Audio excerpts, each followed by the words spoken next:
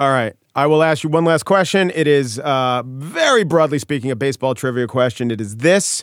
What does the seventh inning stretch have to do with Handel's Messiah? How are they similar? I could give you the origins of the seventh inning stretch according to baseball lore, but I don't have the answer to your question. Well, give us the origins, and then I'll fill you in with the answer.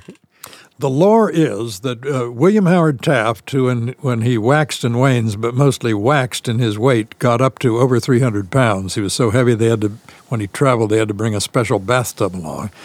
William Howard Taft was a great baseball fan, and he supposedly went to a Washington game and found the seat understandably confining and uncomfortable. And by the seventh inning, he couldn't take it anymore, and he stood up. Mm-hmm.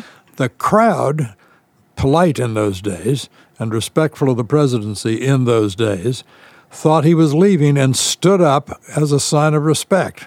And according to baseball, which is full of origin myths, that is the origin of the seventh inning stretch. I assume that's about as accurate as the Cooperstown origin myth, which is a complete fiction. Well, another fiction, I believe, is the story that during a performance of Handel's Messiah, when the Hallelujah chorus came on, King George II, who was in attendance, in fact stood, which is why, just like the seventh inning stretch, why we stand during the Hallelujah chorus of Handel's Messiah. And that's what they have in common. Well, that's perfect.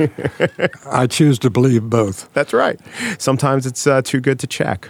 Exactly. George F. Will has been writing a syndicated column on politics for the Washington Post since 1974.